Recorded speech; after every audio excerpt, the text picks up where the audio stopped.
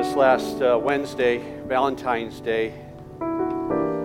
Once again, our nation was shaken by another senseless act of violence down in Parkland, Florida. And I know, like my daughter, when she went back to high school the next day or the day after that, she asked her teacher, what's the plan if that happens here? And, it's scary, scary stuff. But this morning, as I was preparing, I just had it on my heart, like a lot of people are going to be going to church this morning down in Florida, down in Parkland. And Christians in the area have a big responsibility this Sunday to bring the love of Christ to people who maybe are even questioning, like, what's going on with God? I mean, if God is good, why does this stuff happen? And all those hard questions. So I thought we would just take a few minutes just now to pray to the Lord for our country, pray for those students, pray for the people of the community of Parkland, and see where the Spirit leads us, okay? Let's pray together. Lord, we do pause a moment here in the middle of our service, and we want to just lift up, first of all, our brothers and sisters in Florida that are going to church this morning, and they're seeing people there, and no doubt the churches in the area are trying to figure out how to minister to people, how to help people get through this hardship, how to bring your love and your mercy to them when 17 families are suffering loss, the loss of their senseless loss of their loved one. Still others are wrestling with their loved ones who are still in the hospital after that absolute evil that took place. So we lift them up to you, Lord. We lift up the families. We lift up the churches in the area, Lord. Just help them to be ministers of your Spirit. Help them to be conduits of your grace and mercy in the midst of tragedy. And Lord, think of those students, those high school students, what they went through. Pray that they will turn to you. Know that you can be the rock on which they stand. We just lift up to you our fellow Americans there and people that are just impacted by this terrible event. And we pray this, Jesus, in your name. Amen. By the way, last week I gave you a little warning on this message that if you have kids, given the content, what we're going to talk about, you may want to allow them to go to Promised Land today, let's just say. We're going to talk about sin. And sometimes when we talk about sin, you may not want to have your little ones listening in. So now's the time, but you're the parent, you're the guardian, you can do with your children whatever you want to do with them as you lead them in this moment. So this morning, and I got in here, people noticed there's something on the stage that looks a little gnarly, shall we say. And they were like, what's going on up here? You're trying to keep the young whippersnappers off the stage? Is that what you're doing? They didn't actually say that. I just said that. Well, why is this barbed wire up here, What, are you going to have farm animals up on stage? What's the deal with this? Shouldn't have farm animals in church, should we? The first service when I did that, one guy sitting right over here, he went, I don't see why not.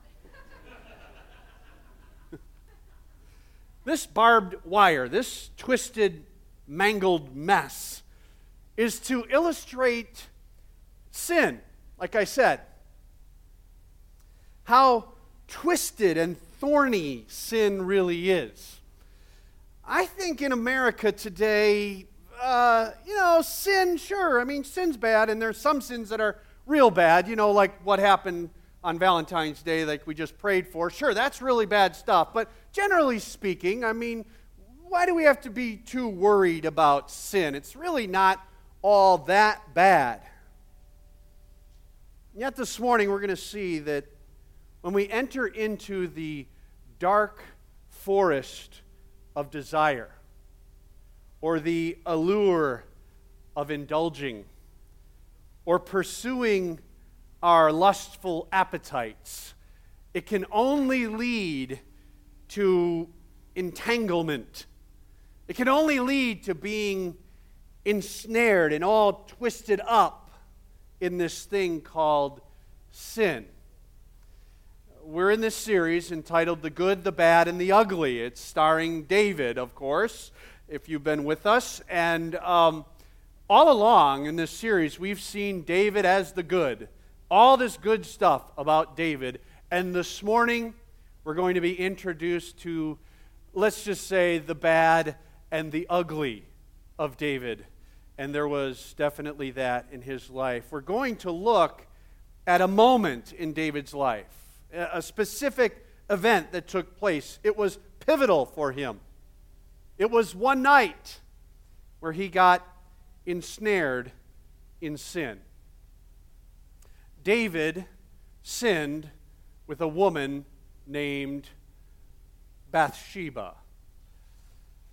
As we look into just how twisted sin really is, I heard it said along the way that, Christians don't talk enough about sin. Or, churches, they don't go to the dark places of people's hearts. Why don't they go there more often? Well, I hate to be a downer this morning. And it's like I don't really enjoy going there, but we're going to go there together. I think it's important to have a good grasp as to why sin is so bad. And so this morning, we're going to continue to get to know David, and as we do, we're going to see 6 ways in which sin is so twisted. How sin is so twisted, how it's so bad. And then when we establish just how bad sin is, I'm hoping that we'll end with, because of seeing how bad it is, we'll see just how good, how right, how pure, how wonderful the Lord Jesus is. So let's begin to talk about how twisted sin is. First of all, sin is so twisted because it snags us when we least expect it. It snags us when we least expect it. You can be walking up close to barbed wire, and if you're not kind of watching it, all of a sudden, it kind of snags you. It kind of grabs a hold of you.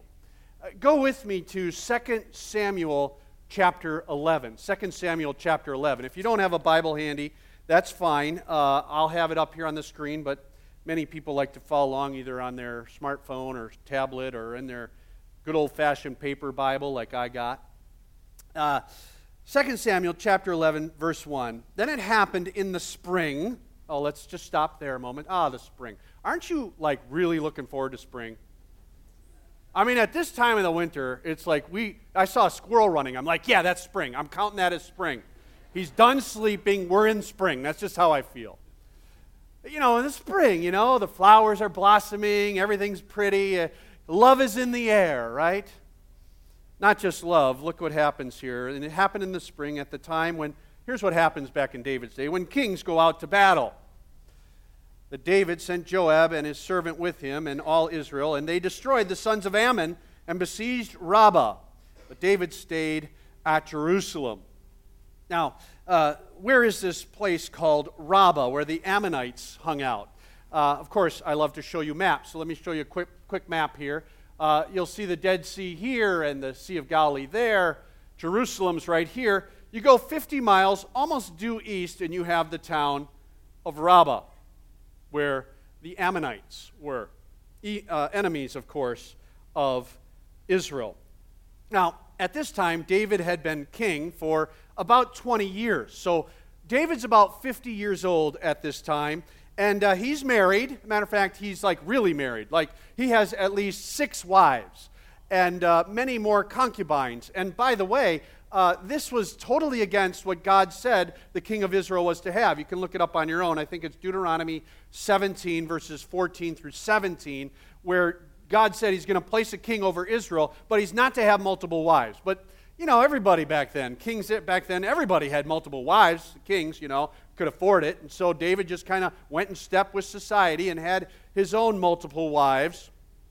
And so David stays back in Jerusalem. Again, not uncommon for the king to send out his armies, and he's just going to hang back. He's got many more things that he can focus on, being king. And yet, hanging back, well, that's when things began to get twisted. Look at verse 2. Now, when evening came, by the way, I think it's better understood as the English Standard Version puts it, as late afternoon happened. David had a nap in the afternoon. It was normal. And he'd get up in the afternoon, late afternoon, and arose from his bed and walked around on the roof of the king's house. And from the roof, he saw a woman bathing. And the woman was very beautiful in appearance. Now, if you've been tracking with us, we found out that David is a man of passion, great passion. It's what inspired him to write so many of the Psalms that we have. He was incredibly handsome, a very good-looking guy, and he ultimately, as the king, had access to anything he wanted. This left him intoxicated for more. Like I highlighted, David had literally a harem of women. And yet, I think that icon of the 1980s described David to a T. You might remember, those of you who, lived in the great 80s, like when I, was in high school. Yeah, you too, Mary, I know. Just signed 1980s. Perfect. Yep, got it. Yeah. One of the greats of our era was good old Huey Lewis. Remember Huey Lewis in the news? Oh, yeah. All the young ones, like, all of us old folks, I like you. He sang a great song, and then the lyric of that song was, I want a new drug. And the whole theme of the song is, I want a new fix, I want a new experience. I've got a lot, I've been on things that, are great, but I want something new, something exciting. Donald Gray Barnhouse was a great American theologian. He died in 1960, and when he spoke about sexual sin, I think he had a wonderful line that I think we should log in our brains when we think about the temptation of sexual sin. He put it this way: it's the lure of strange flesh. The lure of strange flesh. Ooh, I just want something new. This is what was tempting David. And then David was warned, however. A clear warning. Look at verse 3. So David sent and inquired about the woman, and one of his servants said, is this not Bathsheba, the daughter of Eliam, the wife of Uriah the Hittite? Now, when somebody inquires about a woman, like a king, when you're explaining who this woman is, you would normally attach her to her father, that she is the daughter of this man, Eliam. But the servant went one step further and actually attached her identity to her husband as well, Uriah the Hittite. It was a clear warning to David, stay away. This is not the place you want to go. Don't do it, because if you go after that desire, you're getting a little bit close and you're going to get snagged. You're going to get hooked. If you get too close to the barbed wire, we'll get snagged. And if we don't unhook quickly and keep our distance, no doubt we're going to get all wrapped up in it. Sin is so twisted. It's so twisted, secondly, that it warps our thinking. It warps our thinking. We don't think straight when sin has got us hooked. Look at verse 4. David sent messengers and took her, and when she came to him, he lay with her. And when she had purified herself from her uncleanness, she returned to her house. Now, I see two things that are quite warped thinking in this in just this single verse. Let me take the second one first. Notice what it says here. It says, and when she had purified herself from her uncleanness. This is a direct connection to Leviticus 15:18. The law said that when a man and a woman had intercourse, they would be unclean until dark. And yet, for the woman to be cleansed, she would have to bathe. To be purified, she'd have to bathe.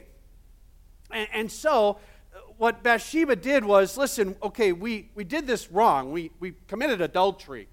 We broke the law, clearly. But now I want to keep the law. Now I think I should purify myself. I should bathe, and then I'll stay with you, David, until dark, and then I'll go home. And David, no doubt, was in on it. So what makes it so twisted is like, well, I'm going to break the law, but then I want to keep the law. Like I want to not keep the law here, but then I'm going to keep it there. It's just warped thinking. It's so twisted.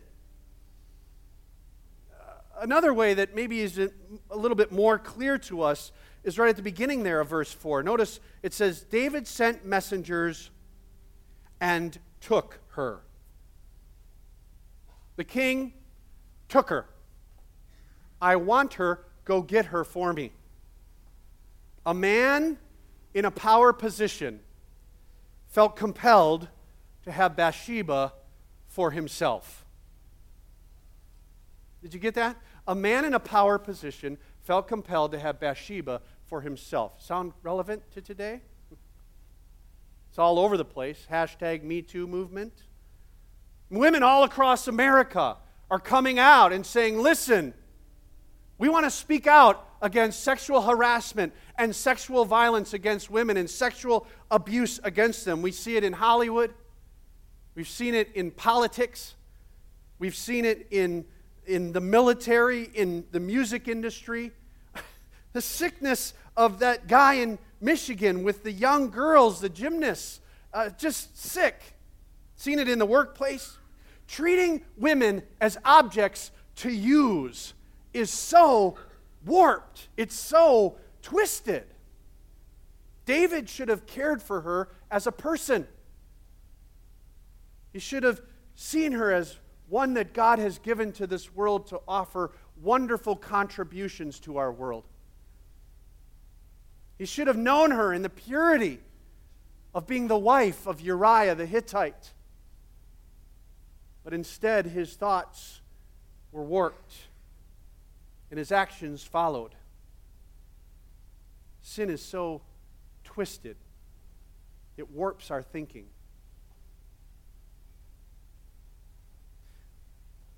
Third, sin is so twisted, it paralyzes us in fear. When we're entangled in sin, it's almost like we'd rather stay entangled than try to get out because it's kind of scary getting out of it. I think that's what began to happen here with David. Look at verse 5. The woman conceived, and she sent and told David and said, I am pregnant. Oh boy. Whoopsie. Whoopsie daisy. Now we're busted. Now what are we going to do? You know, there is pleasure that sin offers. It's true. But we live with the consequences the rest of our lives. I believe this scared David to death. I think he was extremely afraid. I mean, David knew the law. David knew what the law said. This is Leviticus 20:10. Look at what the law says. If there is a man who commits adultery with another man's wife, one who commits adultery with his friend's wife, the adulterer and the adulteress shall surely be put to death. That's how serious this law-breaking was. And David knew it. And I would imagine that David was thinking, okay, even if they show me mercy, confession is like sticking my neck out on a chopping block and saying, have at it. You can take my position away. You can vehemently hate me if I confess. You may never trust me again if I confess. I might be the most despised, lonely, desolate person on the planet Earth if I confess. The life I know will probably be completely destroyed if I confess. David didn't want to take that risk. It would be like letting the cat out of the bag. Only when he opened the bag, it's not just a little kitten, it's like a lion. No, it's worse. He opens the bag and a dragon pops out and eats him. That's the feeling he was getting, paralyzed by fear. Oh no! What are we going to do? You know, all that's true about confession. Confession is a huge risk. However, confession opens the door to mercy. Confession is the gateway to forgiveness. Confession is the ointment that starts the healing. True, honest, humble confession is the only path to restoration. It's the only path to healing and wholeness again. Confession unwinds the twistedness of sin. And sin is so twisted. Fourth, it's so twisted it deceives by deceiving. Sin is so twisted it deceives by deceiving. There's just deception after deception. Look at how the deception begins here in verse 6. Then David sent to Joab, saying, "Send me Uriah the Hittite." So Joab sent Uriah to David. Now remember, Joab's the commander of David's army. Uriah's the husband of Bathsheba. When Uriah came to him, David asked concerning the welfare of Joab and the people and the state of the war. Wait a minute. That is so phony. David could care less about the state of the war when he brought Uriah in. That's not why he brought him there. He brought him there to deceive him. He brought him there to make a cover-up. Look at verse 8. Then David said to Uriah, "Go down to your house and wash your feet." By the way that phrase, wash your feet, that could mean go and sleep with your wife, but it could also mean just go to your wife and find refreshment, whatever. And Uriah went out of the king's house, and a present from the king was sent out after him. Oh, isn't that nice? Send a present with him. Here, bring that to your wife. I'm sure she'll love it. But Uriah slept at the door of the king's house with all the servants of his lord, and did not go down to his house. Now when they told David, saying Uriah did not go down to his house, David said to Uriah, "Have you come from a journey? Why did you not go down to your house?" Uriah said to David, "The ark and Israel and Judah are staying in temporary shelters, and my lord Joab, the commander, and the servants of my lord are camping in the open field. Shall I then go down to my house and eat and drink and lie with my wife? By your life and the life of your soul, I will not do this thing. It just doesn't seem right for me to do that. That just wouldn't be right." Wait. You didn't go to your wife? Wait, you were off at war. I bring you home. I know it's a 50-mile journey. I bring you home. You haven't seen your wife in a while, and you don't go and be with your wife? Quit being so righteous, Uriah. Quit being so, holier than thou. That's what's going on in David's mind. Then he's thinking, all right, well, it's time to break down the inhibitions. It's time to remove the restraints. Look at verse 12. Then David said to Uriah, "Stay here today also, and tomorrow I will let you go." So Uriah remained in Jerusalem that day and the next. Now David called him, and he ate and drank before him, and he made him drunk. And in the evening, he, Uriah, went out to lie on his bed with his Lord's servants. He didn't go home again. Did not go down to his house. David, man, I want to get away with this. I want to get away with my sin. I want to deceive Uriah by getting him to be with his wife. But nothing seems to be going according to plan. When I was little, when I was young, I daydreamed a lot. I loved to just like lay in the grass and look up at the clouds, and I'd picture animals in the clouds, or I'd look up in the trees and watch birds kind of, flitting along in the trees. I'd just lay there for like hours. I remember one time I was laying on our picnic bench, and as I'm laying flat on my back on the picnic bench, I'm looking up at the tree, and the leaves are just fluttering in the sunlight, warm summer day. And I don't know why, I decided to look over underneath the picnic table that was like right there, And as I look under the picnic table, there is this beautifully formed spider web.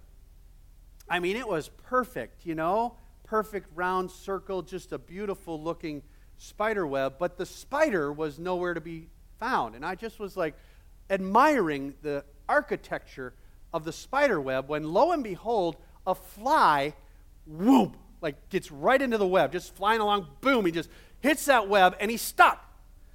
And, I'm a daydreamer, I'm thinking, like, what's going on? And the fly, as soon as he hit it, he, like, stopped. And I'm starting to put words in the fly's little mouth, like, what, I'm flying, what happened, And he's, like, stuck, in his mind, in midair. And then he tries to get away, it's like, he's like, he can't, he's like, and he's like, back and forth and back and forth. And I didn't see the spider until that fly started making a bit of commotion on the web. And sure enough, out from nowhere, and there's a fly. And then the fly, no doubt, through his 1,000 eyes, sees the spider. The spider comes up and kind of gets close and feeling around. That fly's kind of going. All of a sudden, the spider just goes, whoop. And before you know it, the back legs of that spider are going, and he starts at the bottom of the fly, and before you know it, the bottom of that fly is like, wrapped up in his web, and then he's kind of flying, and then before you know it, his wings are underneath, and that spider just keeps wrapping up and wrapping up and wrapping up, and before you know it, the fly's like, I'm watching this whole thing, totally, amazed by it. Before you know it, that fly is literally cocooned in that spider's web. And I thought, that was like one of the coolest things that I just spent an hour watching. It was so incredible. You ever hear the phrase, the web of deception? I actually think that's where that came from. You get kind of caught up, and it starts, you kind of fly into the web by starting by lying to ourselves, deceiving ourselves. This is no big deal, This is a little bit of fun. It'll be fine. Nothing to worry about. This pleasure is worth it. And then we kind of get stuck. And we start lying to others. Start deceiving others. Start to try and cover it up by one form or another. It's so deceptive. Sin is so twisted. Well, fifth, sin is so twisted because it kills. It does. Sin kills. It kills trust. It kills relationships. It kills love. And for David, he was so caught up in it, he killed Uriah. Look at verse 14. Now in the morning, David wrote a letter to Joab and sent it by the hand of Uriah. He had written in the letter saying, "Place Uriah in the front line of the fiercest battle and withdraw from him so that he may be struck down and die." That is so twisted. Uriah, come here. I've got a letter that you need to deliver to Joab. Sealed letter, so Uriah's not going to read it. Bring this over to Joab. Uriah obeys his king, brings the letter to Joab. Unbeknownst to him, it's his death warrant. Verse 16, so it was as Joab kept watch on the city that he put Uriah at the place where he knew there were valiant men, the enemy. The men of the city went out and fought against Joab. Some of the people among David's servants fell, and Uriah the Hittite also died. Then Joab sent and reported to David all the events of the war. He charged the messenger, saying, "When you have finished telling all the events of the war to the king, and if it happens that the king's wrath rises and he says to you, 'Why did you go, so near to the city to fight? Did you not know that they would shoot from the wall?' Who struck down Abimelech, the son of Jerubasheth? Did not a woman throw an upper millstone on him from the wall so that he would die in Thebez?" That, by the way, Judges 9, you can read about it yourself. "Why did you go so near the wall?" In other words, listen, any military officer with any military knowledge of war knows that you don't put your men like sitting ducks. Why would you do that? Well, if David is upset about that, here's what I want you to tell him. End of verse 21. "Then you shall say, 'Your servant Uriah the Hittite is dead also.'" So the messenger departed and came and reported to David all that Joab had sent him to tell. The messenger said to David, "The men prevailed against us and came out against us in the field, but we pressed them as far as the entrance of the gate. Moreover, the archers shot at your servants from the wall. So some of the king's servants are dead, and your servant Uriah the Hittite is also dead." Then David said to the messenger, "Thus you shall say to Joab, 'Do not let this thing displease you, for the sword devours one as well as another. Make your battle against the city stronger and overthrow it, and so encourage him.'" David's not upset at all. He's not angry. He's not sad that not only did Uriah die, but others of his soldiers died. He doesn't show any remorse for that at all. Go encourage Joab. It'll be fine. This is what it's all about. I picture David like, the deed is done. Good. Now I don't have to deal with that anymore. No. That never happens. It never happens. Sin is deadly. And David's life would never be the same after that. His security, his peace, his relational harmony with others was killed by the twistedness of sin. That's what sin does, by the way. Sin seems so enticing, maybe a bit. It's not really going to hurt you. Kind of harmless. You don't have to take it too seriously. And then when sin's got you, it turns on you. It's how it happens. When I was a senior in high school, I had a unique pet. I named her Elizabeth. Elizabeth was a raccoon. I loved Elizabeth. She was such a cuddly little cute thing when I first got her. She's got that cute little mask, and she just, she kind of pats with her hands. And as she got bigger, I could literally just stand there, and she'd crawl right up me and then lay across my shoulders, And I had my own fur, although she was alive. And she would just look at me, and she'd kind of pat me with her hands, and we would just have a ball. Elizabeth was funny, and she was just great. Now, my older brother, Todd, I have one older brother, his name is Todd. Years before, he had a raccoon as well. And he named his raccoon R.A. Coon. And we just called him R.A. And when R.A. was about 2 years old, we had to release R.A. into the wilderness because he got a little grumpy. Elizabeth, around 18 months, around a year and a half old, she started getting a little bit grumpy. And my brother was like, "Listen, I don't think we can keep Elizabeth anymore." Now, I felt sad about it, but, we'd been down this road. We knew what to expect, and so we had to let Elizabeth go as well. Reminds me of a true story from a retired zookeeper. His name was Gary Richmond. Gary Richmond had a friend, a daughter of his friends, and her name was Julie. Julie was a high school student, and Julie also had a raccoon. And she named her raccoon Bandit, which makes sense, the mask. And Gary wanted to warn Julie about what happens with raccoons. It's a fact that at about 24 months, right around there, raccoons go through a major change. They can be really warm, really cuddly, but all of a sudden the wild in them comes out. All of a sudden they become unpredictable and they become mean. Now Julie, when he's telling her this, she's listening politely, but high school student, this guy doesn't know anything. Who cares if he's a zookeeper, whatever. And she said, well, not Bandit and me. I mean, Bandit and me, we're tight. I mean, we just got a great connection. And she didn't heed the warnings.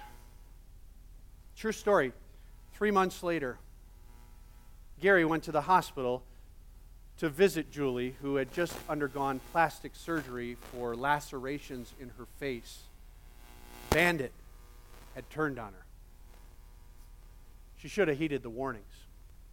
She should have let Bandit go out into the wilderness. Well, that's what sin does.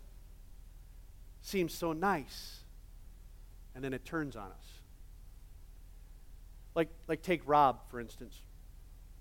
Fictional person I'm making up, but it's a true-to-life story. Rob got his hands on some prescription drugs. And he's seen what it does to some people, but not him. I mean, he can handle it. He's okay with it. He'll make sure he doesn't, go overboard, let's say, with the dosages. 6 months later, Rob was in the hospital for ODing. Fortunately, he didn't die, but Rob spent 2 months recovering, and for the rest of his life had brain damage. Or take Cindy. Cindy, 17 years old, high school, she's got a new boyfriend, pretty excited about him. Mom and Dad had a little sit down with Cindy, we've heard about Jim, and Jim, I'm not sure that we're happy with you dating Jim. Oh, Mom, Dad, it's different with me. Jim and I, we're in love. We're in love. It's great. We love each other, and he's really, really good to me. Well, now Cindy's 22. It's 5 years later. Still living with Mom and Dad. Oh, and her little boy, who just turned 5 also. His dad, her old boyfriend, is out of the picture. He's gone. Or take a man named David. Oh, it's just a one-night bit of fun. Nobody's going to get hurt. It's no big deal. And then he got entangled. And now there's a kid on the way. And he had Uriah the Hittite killed. Yeah, so enticing. Seems so harmless. Not that serious. But sin will turn on us every time. Well, one more way in which sin is so twisted. Sin is twisted because it is evil. It's evil. Look at verse 26. Now, when the wife of Uriah heard that Uriah, her husband, was dead, she mourned for her husband. When the time of mourning was over, David sent and brought her to his house, and she became his wife. And then she bore him a son. But the thing that David had done, get this, was evil in the sight of the Lord. Ethically wicked in God's eyes. What we saw this past Wednesday on Valentine's Day in Parkland, Florida, was evil on display. I watched on Twitter high school students cowering in the corners of their classrooms, videotaping as bullets were whizzing by them. Evil. And what David did was evil. Listen to these words, these sobering words in James chapter 2 and verse 10. It says, "For whoever keeps the whole law and yet stumbles in one point, he has become guilty of all. For he who said, 'Do not commit adultery,' also said, 'Do not commit murder.' Now, if you do not commit adultery, but do commit murder, you have become a transgressor of the law," of the whole law. David did both, by the way. He committed adultery and he committed murder. And if we break just one law, and by the way, there's 613 laws written in the Old Testament. If we break one, it's as if we've broken the whole law. We're guilty. The Apostle Paul put it this way in Romans 3:23. He said, "For all have sinned and fallen short of the glory of God." All of us are caught up in the twistedness of sin. He said a few verses earlier in Romans 3:10, "There is none righteous, no, not one." Every one of us is guilty. Well, I don't know about you, but I feel like I got to take a cleansing breath. Don't you kind of feel that way? Like, oh my goodness, this is heavy. It's heavy stuff. Just gotta, it's like I need a cleansing. Probably that's how many of you feel too.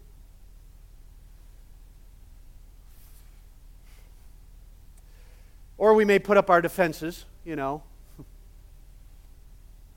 Not going to let it go into me. I mean, let him talk, whatever. He's saying what he's saying. Let him say his piece, whatever.